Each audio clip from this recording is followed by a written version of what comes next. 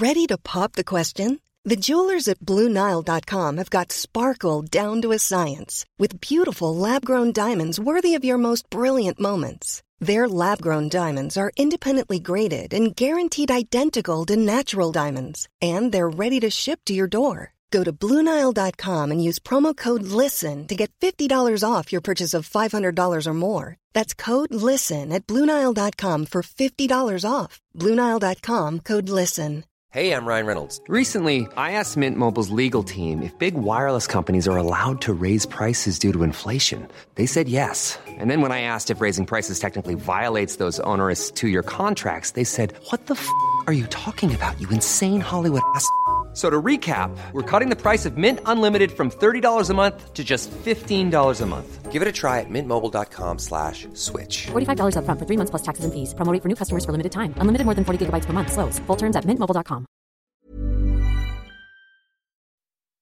Hi everybody, welcome to Dan Snow's History. At the Labour Party are having their conference here in the UK this week. The Labour Party is in opposition here in the UK if polls are to believe they're likely to form the next government. And that would make Sir Keir Starmer, their leader, a Labour Party election winner. But who is the greatest Labour election winner of all time? Was it Clem Attlee who won his crushing 1945 victory? Tony Blair with his 3 victories? No, it's none of those folks. It's Harold Wilson. He won 4 general elections, albeit some of them by a very narrow margin indeed. He was the only British Prime Minister since the Second World War to be Prime Minister on non-consecutive occasions.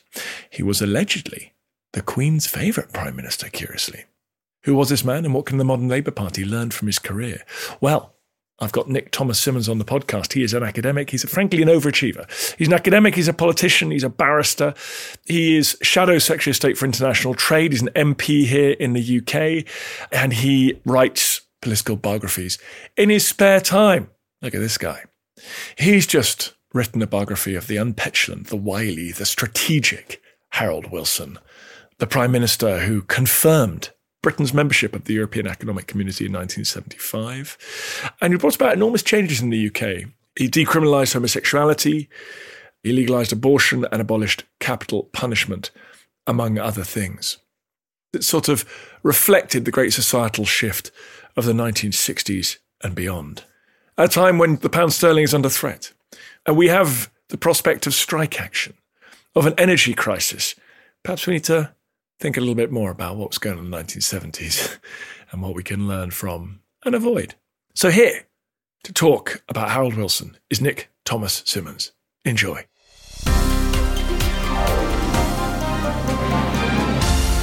Nick, thank you very much for coming on the podcast. Absolute pleasure to join you, Dan. Well, first of all, because the Queen has just died, let's get one thing out of the way. Was Harold Wilson the Queen's favourite Prime Minister?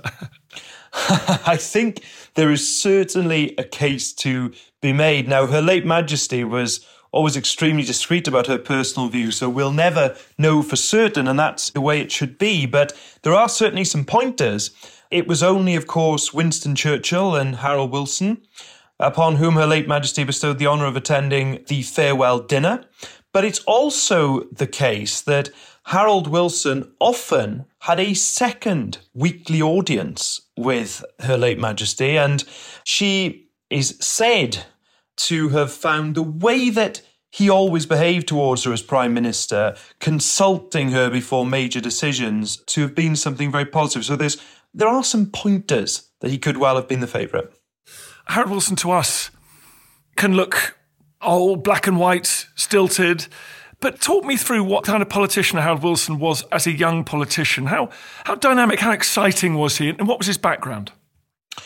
So his background is fascinating in terms of shaping the politician that he became. He had a very congregationalist background. He was very religious. You will hear, for example, in his 1962 conference speech talking about the Labour Party as a moral crusade, or it was nothing.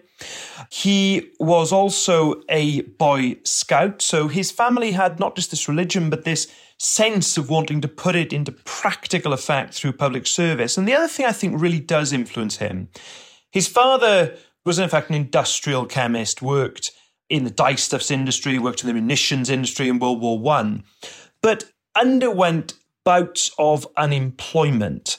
And later, Harold's father, Herbert Wilson, said, blame me for his politics. And those periods of unemployment when Harold asked his father for money and there was no money to give profoundly impacted upon him as a politician. He saw unemployment as this moral, social, political evil, high unemployment to be avoided at all costs. So they are, if you like, the tram lines that run through his political career. And whilst in the 1940s, when he was the president of the Board of Trade in Clement Attlee's Labour government, he was a very formal, very staid figure with a tiny moustache. You can still see him on the British Pathé films announcing the end of the wartime controls, the so-called bonfire controls.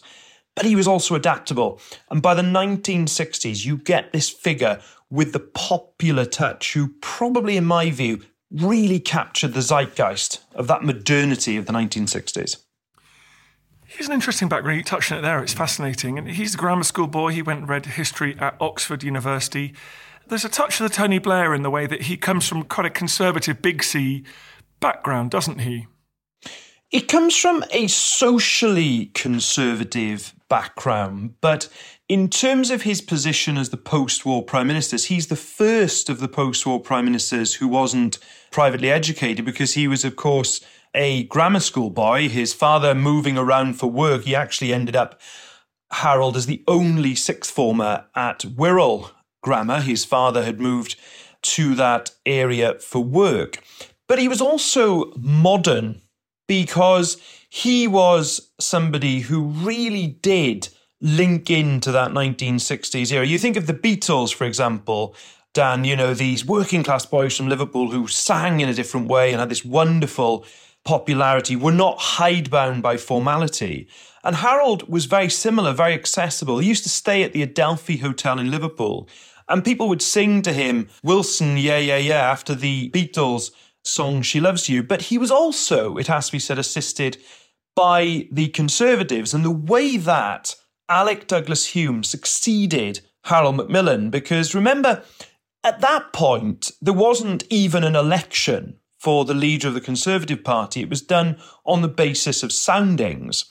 And what happens is that Harold Macmillan, from his hospital bed, wants Hume to succeed him. But there's a problem because Hume is hereditary peer. He's, at that point, in the House of Lords. So the only way he can become Prime Minister is to disclaim the peerage and then to win election to the House of Commons, which he does do at Perth and Kinross in November of 1963. But there's a period of about 3 weeks, believe it or not, where the Prime Minister is neither a member of the Commons nor a member of the Lords. I mean, imagine that today. And it led Harold to say that the prime ministership here is being decided by an aristocratic cabal. And he wasn't entirely wrong about that. Speaking of aristocratic cabals, Wilson, given unlike MacDonald or even Lloyd George, he didn't have a working class upbringing, and yet he, perhaps more than anybody, has been tarnished unfairly with rumours of relations with Moscow, being foreign agent. Can you talk to me about all that? Yeah, so I think Harold Wilson belongs to what I would call the squeezed middle. I think you've got Ramsay MacDonald, who first Labour Prime Minister, very clearly from that working class background in Lossiemouth in Scotland, that background of poverty. You've then got Clem Attlee, who of course went to Haileybury Public School, very much from a more upper class type background. So Harold Wilson, I think, of these first three Labour Prime Ministers, is what I would describe as being in what Ed Miliband called the squeezed middle. Now, he was someone who got to where he got to really on his own merits. You know, that great degree, actually changed degree to politics, philosophy and economics at Oxford and got all his alpha marks, was a wartime civil servant. And then you get these rumours about the Russian agent stuff, which in my view is nonsense. But where it comes from are essentially two things. Firstly, when he was Secretary of Overseas Trade and then President of the Board of Trade from 1947 to 51, and he was negotiating with Russia, he was accused in a negotiation with the Soviet Union of somehow revealing the designs for jet engines. They called it the jet engines episode. But in reality, the situation was that it was what we needed from the Soviet Union with things like grain and food, and what they needed from us was technology. So it was a perfectly rational thing for him to offer to sell jet engines. That was the thing the Soviet Union wanted from us. And secondly, he actually had a job with a timber exporting company called Montagu Mayer, which in the 1950s was of great political advantage to him for two reasons. One, he could travel on the international stage and often used to report back to some of those old newspapers like Reynolds News, which of course doesn't exist anymore. But also, and this should not be underestimated, it gave him an office on the Strand in an era when, of course, MPs struggled for office space in the House of Commons. But the security services at that time, such was the atmosphere of the Cold War, were always interested in people who travelled beyond the Iron Curtain. But there's absolutely nothing to suggest that Harold was a Russian spy at all. Are those establishment headwinds, was that deliberate, or was it just a product of hysteria, paranoia during the Cold War by the security service, many of whom, I should point out, appeared to be working for the Soviets themselves? Or was there any truth to it, or was it just a political attack? This was an age of suspicion, and I actually come to the conclusion in the book that while he was paranoid about the security services, there was good reason to be paranoid. And we think about this now. If you think back to Spycatcher and Peter Wright openly on television said that he wanted to bring Harold Wilson down. I'm not suggesting this was a wide plot involving the head of the security services, but there was certainly an element that wanted to do that. And looking at the 1970s as well, there was political motivation against Harold too. So he had every reason to be worried at times and to be suspicious. Listen to Dan Snow's History. We're talking about the most successful Labour election winner of all time. All coming up. Death by tiger bites, death by prodding, death from overeating and overdrinking, death from sexual excess. This is the subject of an obscure 13th century Chinese manual that marks the beginnings of the art of forensic science. I'm Dallas Campbell, and on my podcast, Patented History of Invention, we have a new mini-series about the inventors and innovators behind forensics. I'll take you back to the days of the Raj, 1930s gangland America, and we'll have an access all areas pass inside Britain's most inaccessible museum. Strange deaths, true crimes, weird books, and more. Search for Patented History of Inventions wherever you listen to your podcasts.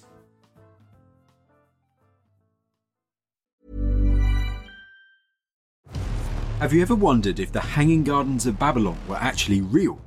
Or what made Alexander so great?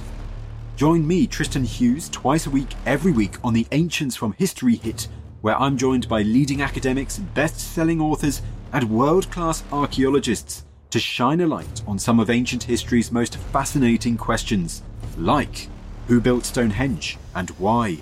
What are the Dead Sea Scrolls and why are they so valuable? And were the Spartan warriors really as formidable as the history books say? Join me, Tristan Hughes, twice a week, every week on the Ancients from History Hit, wherever you get your podcasts. Jewelry isn't a gift you give just once. It's a way to remind your loved one of a beautiful moment every time they see it. Blue Nile can help you find the gift that says how you feel and says it beautifully, with expert guidance and a wide assortment of jewelry of the highest quality at the best price. Go to BlueNile.com and experience the convenience of shopping Blue Nile, the original online jeweler since 1999. That's BlueNile.com to find the perfect jewelry gift for any occasion. BlueNile.com. Many of us have those stubborn pounds that seem impossible to lose, no matter how good we eat or how hard we work out. My solution is PlushCare. PlushCare is a leading telehealth provider with doctors who are there for you day and night to partner with you in your weight loss journey. They can prescribe FDA-approved weight loss medications like Wegovy and Zepbound for those who qualify. Plus, they accept most insurance plans. To get started, visit plushcare.com/weightloss. That's plushcare.com/weightloss.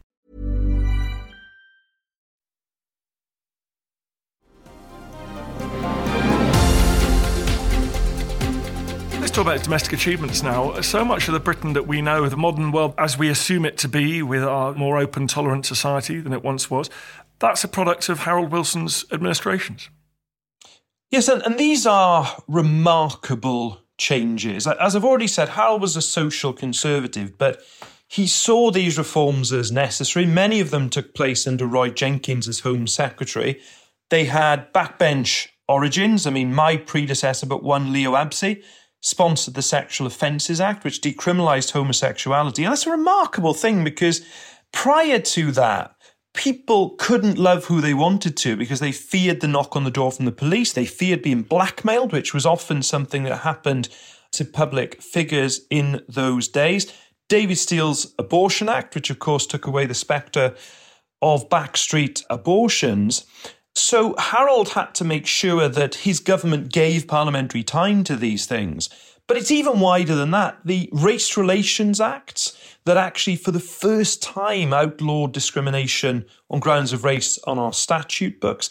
Theatre censorship was abolished, capital punishment abolished, corporal punishment abolished, divorce law reform, which meant that people didn't have to stay in loveless marriages. But also, I think people really underestimate his second government as well, because 1970, Barbara Castle's Equal Pay Act, this was really groundbreaking stuff about men and women treated equally in the first place, came into effect in 1975, and by which time Harold was back in power and essentially laid the foundations of modern-day employment law, the Health and Safety at Work Act, so people actually can be safe at work. That's Harold's second government. There's also ACAS, the conciliation body that today is the port of call to deal with employment disputes, created by Harold's second government. And things like the Employment Protection Act, maternity leave for the first time. These are groundbreaking changes, and that's before we come to the Open University in the late 1960s, which I think is a crowning achievement in our politics about lifelong learning for people. You've listed some seismic changes that have affected all of our lives. Why do we not think of him as a sort of transformational leader like we think of when we look at the Attlee administration? I think it's because of how the 70s Labour government ended. History might be very different if James Callaghan had called an election in October 1978. But as it is, we get what became known as the Winter of Discontent. And of course, Margaret Thatcher in the 1980s defined her government against the 1960s and the 1970s. So there came almost like an acceptance in political circles that because of the particular confrontational route that Margaret Thatcher took to industrial relations in the 1980s, that somehow that meant that what had happened in the 60s and 70s and the post-war consensus as it was known became completely trashed in historical terms. And therefore Harold ends up being largely lumped into that and largely forgotten, which I think is a mistake. He won, albeit quite narrowly in some cases, he won 4 elections. That is remarkable for a Labour leader. What does his success, what do you think it tells today's crop of progressive politicians? I think there are some profound lessons in Harold's period. Since 1951 so far, only 2 Labour leaders have won general elections. Harold Wilson won 4, Tony Blair won 3. But what Harold was principally about really is a lesson, I think, to us, which is firstly, he looked forward. If you look at 1964, that famous White Heat of Technology speech in October 1963 about how he was going to harness science with socialism. He looked to the future, very similar in 1974 with his idea of the social contract, of political and social reform in exchange for restraint on pay. Again, looking forward. But the second thing is he offered practical solutions as to how he could make people's everyday lives better. And I think those 2 things, looking forward, but practical solutions that people can relate to, are both really important for us as we survey the 2020s. It's interesting, isn't it, that Attlee, Blair and Wilson, 3 successful Labour leaders, none of them are anywhere near the Tory pastiche, the cliche that they're actually secret Marxists who are trying to overturn the British Constitution, get rid of the monarchy, upend sort of centuries of British tradition. In fact, Attlee carried Churchill's coffin. Wilson was arguably the Queen's favourite Prime Minister. Tony Blair is now lamented by his own party as having not gone far enough. Is there a lesson there? And does it speak to the difficulty of being in that position of Labour leader? How do you position yourself within kind of the British conversation? Well, each of those leaders was making the case for change in Britain. If you look at Clem Attlee's transformational 1945 manifesto and everything that was created after that, the foundations of post-war foreign policy, the welfare state, the NHS. 1964, Harold Wilson was making the case of the 13 wasted Tory years and how he was going to reboot the economy in terms of the white heat of technology, as I've mentioned. 1997, public services on their knees. Tony Blair arguing Britain deserves better.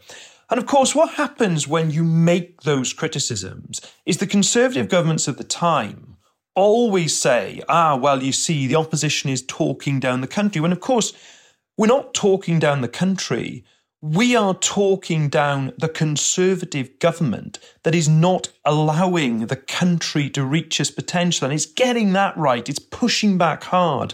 When Conservatives say that you're talking the country down, we're not at all. We're talking the government of the country down, the Conservative government that's letting the country down. I was struck by Keir Starmer and you and senior members of your party during the recent death of the Sovereign, because, of course, the noisy activists on Twitter were like, here's the opportunity to get rid of the whole lot, bunch of them. And Labour was very robust in its communications around the attachment to a constitutional monarchy going forward in the UK. And I wonder if this is the kind of issue, the kind of booby trap that Wilson would have been used to dealing with. He certainly was, and Harold was very attached to Her Late Majesty the Queen, thoroughly enjoyed the weekly audiences and thoroughly enjoyed drawing on her wisdom. And that's been the case for every single one of the post-war Labour prime ministers who had audiences with Her Late Majesty Queen Elizabeth II. So I would challenge that interpretation, because every single Labour Prime Minister has had this respect for the constitutional monarchy. And indeed, every single one of them, without exception, has benefited from it. And that will be the case for the next Labour Prime Minister as well. And yet it must be so frustrating then. You get hammered constantly by, this is what opposing parties do to each other, but you get hammered constantly as unpatriotic, insufficiently interested in the great and glorious traditions of Britain. That's what I find so interesting about centre-left progressive parties in the modern world, is they can find that sometimes the cliff edge is very difficult to stand on. This is how progressive parties are attacked from the right. And these days, there are a number of different additional arenas to do it in, including social media. But yet, when we talk about some great British institutions that we are all attached to, they are Labour creations. The National Health Service, great British institution, Labour creation. NATO, which is the foundation stone of post-war British foreign policy, that's Clem Attlee and Ernie Bevin who created NATO. So sometimes I think on the progressive side of politics, we mustn't be afraid of seizing these great patriotic traditions as our own, because some of them, frankly, are. Whenever I get a politician on the podcast, I'm always fascinated to ask what history means to them. You are a historian, you're also a member of Parliament and a member of the shadow Labour administration. What is this practical? Is this just exercising your own intellect and writing for a general audience? Or do you want practitioners and politicians to take lessons and have their thoughts and policies shaped by what you've written in this book? What I really want to give is a sense of context. And I know, as you know, Dan, history doesn't perfectly repeat itself, but it is true that politicians of the past have faced very, very similar dilemmas. And so often, I think, we hear this talk, this rhetoric, that something's unprecedented or something's completely new. And I often get frustrated looking at it, because I can see examples from history where this similar dilemma has presented itself. And whilst, of course, we must always recognise that times have changed and look to the future, the lessons in history are there, but often it's almost as if we choose not to look for them. So go on, Keir Starmer says, I loved your book. That was brilliant. I'm sure you sit down with him all the time, but particularly about the subject of this book and Wilson. What are you telling him? What are the lessons from Harold Wilson to Keir Starmer and other progressive politicians in our modern world? Well, I was lucky enough to have Keir at the launch of the book, which happened before Her Late Majesty passed away. So I know that Keir has been reading the book. And my message, whether it's to Keir or indeed other progressive leaders around the world, is about, first of all, being yourself. Wilson had his very distinct personality and the things that people now don't remember him for, but did at the time, the pipe, the Gannex raincoat, the HP sauce, all these things. So it's about, first of all, being you and being authentic to yourself in leadership roles. But secondly, it is about how can I improve the country and do it in a practical sense. And that is exactly what, in my view, Harold Wilson did. Well, thank you very much. That was great. Nick, what is the name of the book? Tell us all. So it is Harold Wilson, The Winner.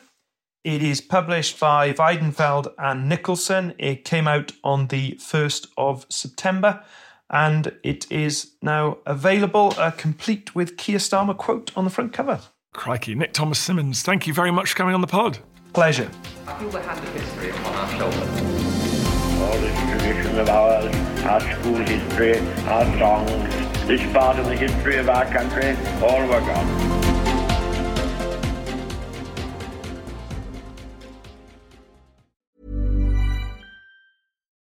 When you need mealtime inspiration, it's worth shopping Kroger, where you'll find over 30,000 mouth-watering choices that excite your inner foodie. And no matter what tasty choice you make, you'll enjoy our everyday low prices, plus extra ways to save, like digital coupons worth over $600 each week. You can also save up to $1 off per gallon at the pump with fuel points. More savings and more inspiring flavors make shopping Kroger worth it every time. Kroger, fresh for everyone. Fuel restrictions apply. Thank you for listening to this episode of Dan Snow's History Hit. Please follow this show wherever you get your podcasts. It really helps us, and you'll be doing us a big favour.